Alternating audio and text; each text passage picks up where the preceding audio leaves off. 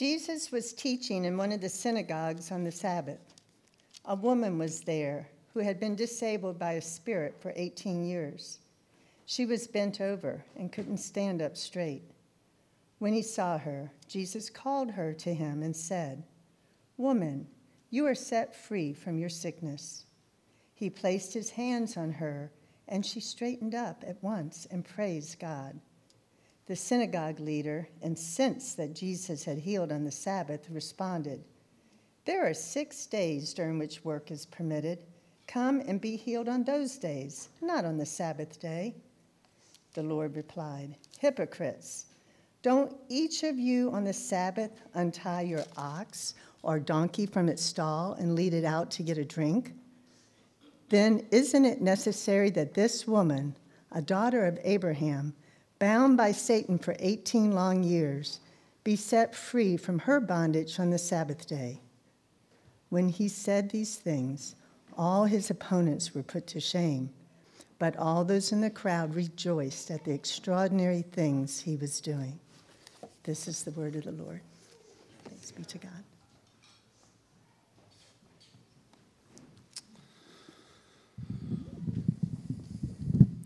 Will you pray with me? May the words of my mouth and the meditations of all of our hearts be pleasing to you, our rock and our Redeemer. Amen. So author Amy Kinney quips in her new book, and you'll see it up on the screen later. She says, "The hardest part of being disabled isn't the pain, it's the people." The hardest part of being disabled isn't the pain, it's the people. Today's gospel reading bears witness to this. As Jesus is teaching in the synagogue, and he is approached by a long disabled woman.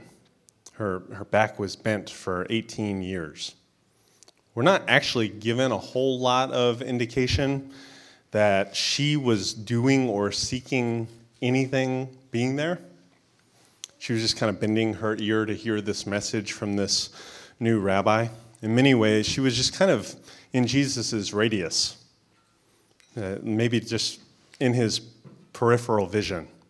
And she experienced, like, maybe the opposite of collateral damage, whatever that would be, collateral remedy or something, collateral healing.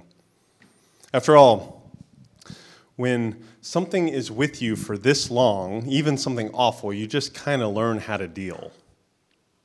God has made humans incredibly resilient creatures. We can cope and we can pivot and we can learn how to walk with a limp. One wonders if anyone would even recognize this woman now that she was standing up straight. She might have just been, quote unquote, that cripple. She might have been just like the one who kind of inconveniently clogs the doorway to the synagogue, or who was relying on the community for help because she couldn't provide a whole lot for herself. But as Jesus preaches and as Jesus teaches on the Sabbath, and the Sabbath was their special time of communion and restoration with God. It's that time from sundown Friday to sundown Saturday where there's no work. It's a physical reminder of God's work, God's rest in their midst. That this whole creation is a byproduct of a creative God who's not such a workaholic that there isn't grace and margins just built into the very structure of the cosmos. So this was a time, smack right in the middle of this Sabbath, there was an interruption. Maybe it was like a derailment to their expectations. After all, if you're in Luke's gospel, given what Jesus had been teaching to them, just read the previous verses in chapter 13 about a fig tree growing but not bearing good fruit and how long you deal with that before you cut it down. Maybe things were already starting to get a little off the rails for them all. Friends, the fig tree thing, it's a metaphor. And it's a really hard metaphor for us and for Jesus' listeners. This group that he was talking to, that he was teaching to, he was making his way around these synagogues, they didn't need more information, though. They needed an interruption. They needed to become witnesses to God's work in their midst. They needed to be spectators, not like speculators, just picking apart God's word. They already knew about the Sabbath. Jesus was preaching to the choir. They were there to celebrate the Sabbath, but they needed to learn how to live out the Sabbath. According to Deuteronomy 5, the Sabbath at its heart offers a weekly reminder and reassertion of how much God values freedom and how much God detests injustice. Deuteronomy 5 says, "Observe the Sabbath day and keep it holy as the Lord your God commanded you. 6 days you should labor and do all your work, but on the seventh day it is a Sabbath to the Lord your God. Don't do any work. You or your son or your daughter or your male or female slave or your ox or your donkey or any of your livestock or the resident aliens in your towns, so that your male and female slave may rest as well as you. Remember that you were once a slave in the land of Israel, and the Lord your God brought you out of there with a mighty hand and an outstretched arm. Therefore, the Lord your God commanded you to keep the Sabbath day." The whole original intent of the Sabbath, after the 6 days of creation and then God's people's liberation, is to provide relief from any system that would deny a person a share in this kind of rest. Peace, wholeness, dignity, justice. You tend to root out people's idols when you start to mess with their money, their power, their control, and I think that's a little what's happening here. Jesus is doing quite a bit of rearranging the furniture here for them. They don't like it. It doesn't feel good. Their worship leader commands that Jesus just put a pin in it. Just wait one more day. I agree with what you're saying, but now's not the time, Jesus.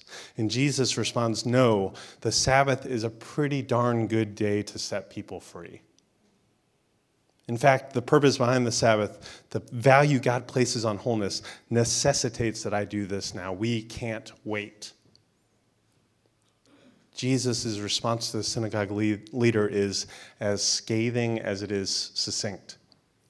The Sabbath, no tradition, no theological principle, is any excuse for extending suffering and delaying wholeness for someone that God made and that God desires peace, shalom.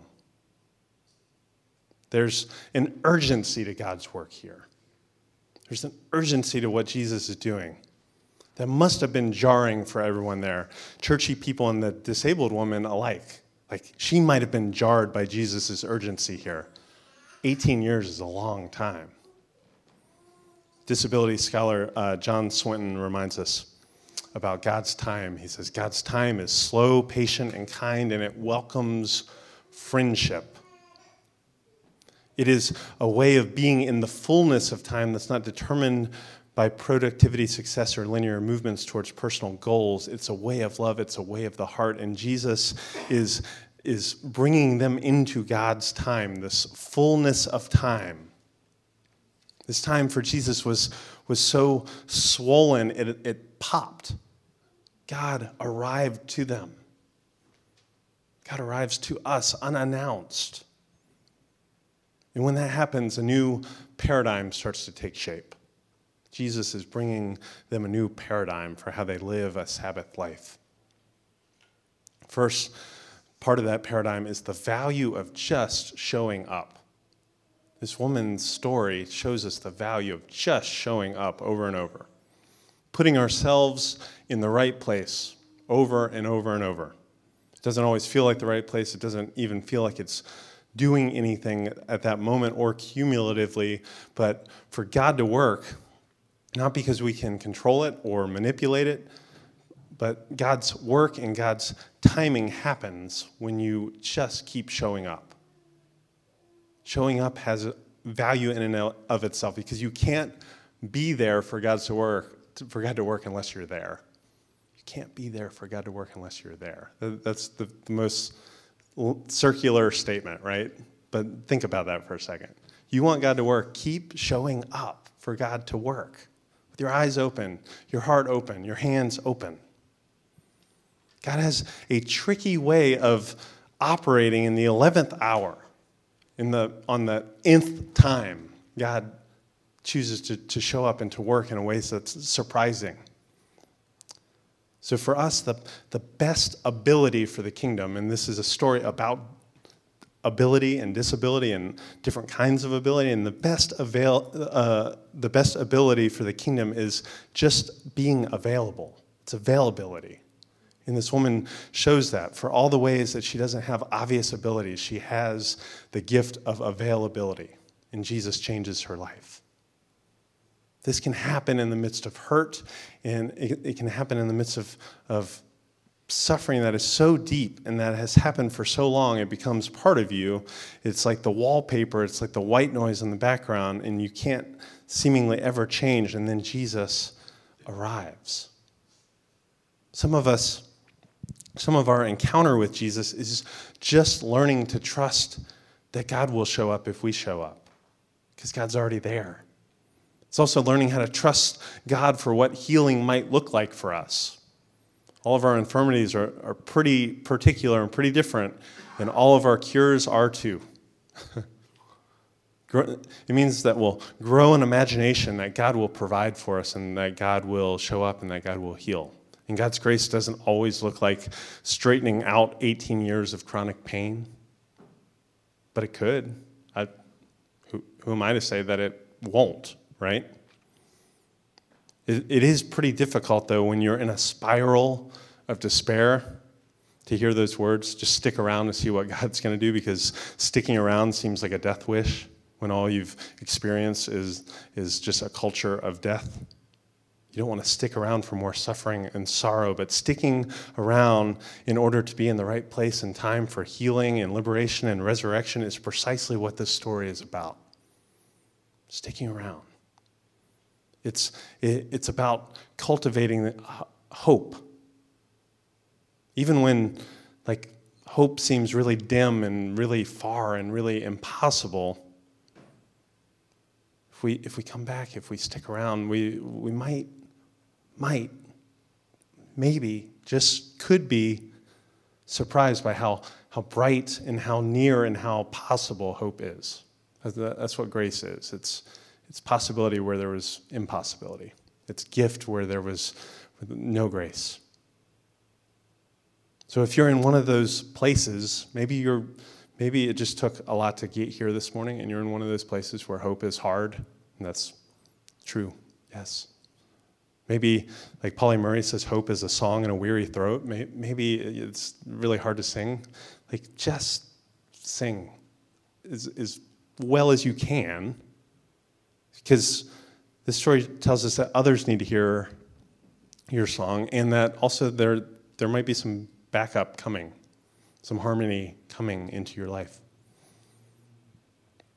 Jesus setting this woman free kind of triggers a little bit of practical theology of disability that, honestly, I didn't have enough time to read enough for this. And so, Matt, I have a few books that I started, and if I had 2 months to preach this sermon, I would have read all of these and given you their best thoughts. But these are some good places to start. But it's almost always impossible to get this totally right, discerning when we talk about disability, what is a scourge that someone is experiencing that wants God to take away from them, and somehow these limits and this brokenness can even sometimes be a gift that we never signed up for and wouldn't select. You see, we're in those in-between times after the fall and before renewal, where these blessed and broken bodies and minds groan for redemption. Pain is not good, but in some cases, suffering is also becomes inextricably tied to the person we are and are becoming. It's hard to imagine ourselves free or apart from traumatic things that have happened to us. We might maybe together begin to imagine hospitality for these sorts of things in this in-between time. We might start to ask questions for how we make room for those who are bearing hurts, for those whose bodies are limited, We might also ask how we can have our eyes open for the ways that they bear witness to Christ's presence with us, to Christ's presence amidst hurt and limitation in our mortal flesh. And also together we can learn together how to lean towards the redemption of our bodies. One day there is no weeping or pain, but there's also Christ's own scars that make a way towards what's to come and what will always be. When we look at the resurrected Jesus, we see a memory of pain. There's not like a quick fix or a magic bullet or a erasure of what happened. There's no post-trauma forgetfulness, but there's some kind of transfiguration that happens in the life of God, where we, like the woman, can be freed by the liberating touch and words of Jesus. That's this new paradigm, this new possibility that's starting to take shape. After all, the end, the goal, the completion of Sabbath is and always was rest. Celebration, wholeness, healing, the culmination of God's creative activity. Tov is the Hebrew word. In those 7 days, you have good, good, good, good, good, very good, and then rest. That's the design, that's the paradigm, and Jesus is reminding us of that. The second thing that's happening as we look in Jesus' response to this woman, we see a vision, and we're beckoned towards a vision for creativity and proclamation and tenderness. Pastor Meg has been so influential on the life of our kids and youth ministry and asking questions, but also on me when I read scripture and I'm a little disoriented or out of my depth. You just have to start asking wondering questions. It's not a cop-out. It's actually like it drills you deeper into the world of the text. So when Jesus sees the woman. Jesus sees the woman. And so it made me wonder if she even at that point wanted to be seen anymore. That might have been the last thing she wanted. And Jesus sees her. And it says Jesus calls her forward. I wonder if this was awkward. We're going to start doing that. No, I see that hand. Yeah. It also made me wonder if she just needed help to be like called forward. Like she might have physically needed help. It makes me wonder about that. Jesus speaks good news of her liberation. I wonder how she was able to even believe that. Before anything happened, Jesus spoke those words before they took effect or changed her body's composition. And Jesus touches her.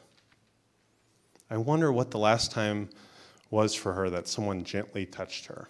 Not like the kind of rough, like load up kind of touching that happens for some people that can't do things on their own, but a touch with tenderness that leads to her healing.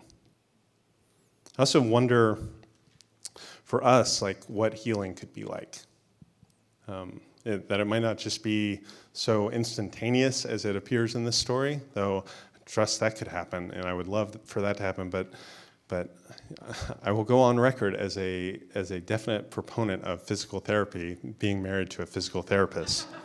And sometimes healing is a lot more like actual physical therapy or like metaphorical physical therapy, where it is collaborative, it is continual, it is gradual, it is hard. Most people going to physical therapy don't much like their physical therapist because they give them homework and they require something of them. And maybe that's what Jesus healing us might be a little like. Lastly, this is creating and it's carving a new paradigm where disabled bodies bear witness to God's presence and God's healing. There's this old Stanley Hauerwas quip, and I think, if I remember right, he's talking about why Leviticus, like why that whole big chunk of the Bible that is strange and inconvenient. And he says, a God that doesn't tell us what to do with our pots, pans, and genitals isn't a God worthy of our worship. Stanley. But this story reminds us, along with the many lives that are lives of care around us, that actually many of the people who are vulnerable among us, the least of these, children, the elderly, the differently abled, those requiring help with the doing of their pots and pans and genitals and more, those might actually be the most human people among us. The most connected to who God is and what God is doing. The closest to the humus, the earth that God breathed into when he made us. Throughout Scripture is a story of a God who is bound, who chooses to be bound to a hurting creation. We see this pop up even in the constitution of Israel, and Israel's namesake, Jacob, who wrestles with divinity and comes away with a permanent limp for it. That story of wrestling the angel, and it's marked by disability and intimacy with God. You never see that Christian bumper sticker, God, please dislocate my hip, right? Like, or the worship song. But when we see Jesus embarking on a ministry of healing and intimacy with the blind and crippled and bleeding and demon-possessed, and even at Lazarus' grave, the dead, it's because that is where God is and chooses to be. Right there. And finally, Jesus' death on the cross shows us definitively where God is, where God chooses to be. Moltmann says, when the crucified Jesus is called the image of the invisible God, the meaning is that this is God and God is like this. When we see the cross, this is God and God is like this. When we look at the resurrected body of Jesus, we see a prototype for humanity. It is a new humanity. It's the fate shared by all of us who are in Christ. Remember, we're crucified with Christ, and that we no longer live, but Christ lives in us.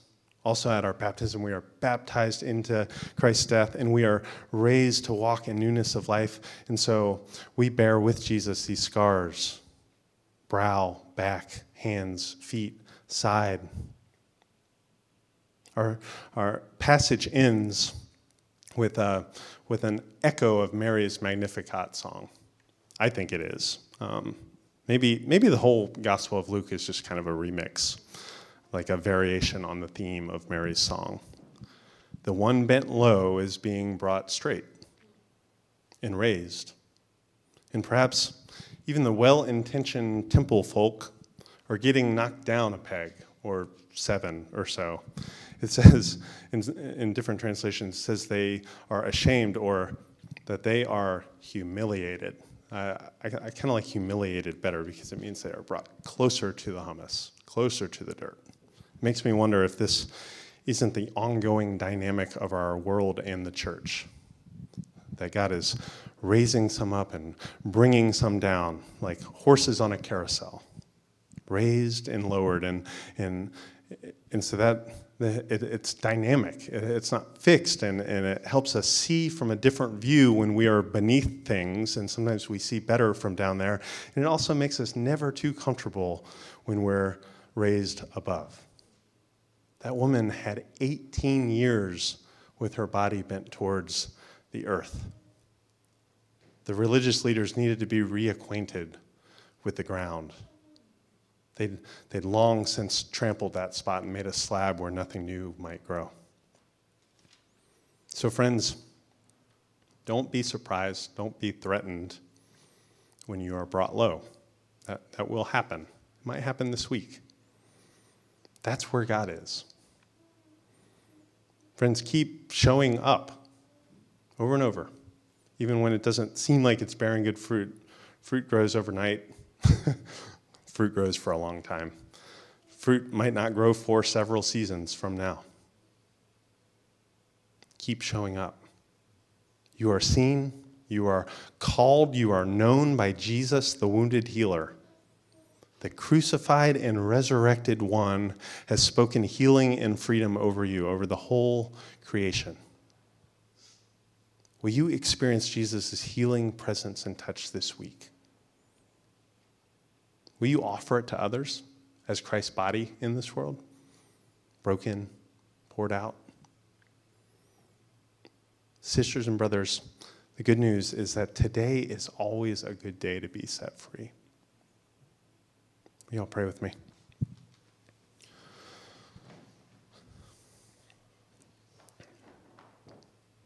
Lord Jesus, we give you thanks that you see us and you free us.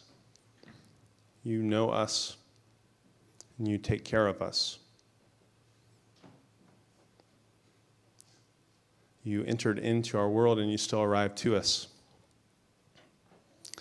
Thanks for this story, and help us find ourselves in it somewhere, even if it's as ones who need to be brought low, as ones who don't get it, as ones who are constantly on an adventure of missing the point. Lord, by your Spirit, breathe new life into us. We might join you in this good work. We pray all this in Jesus' name. Amen.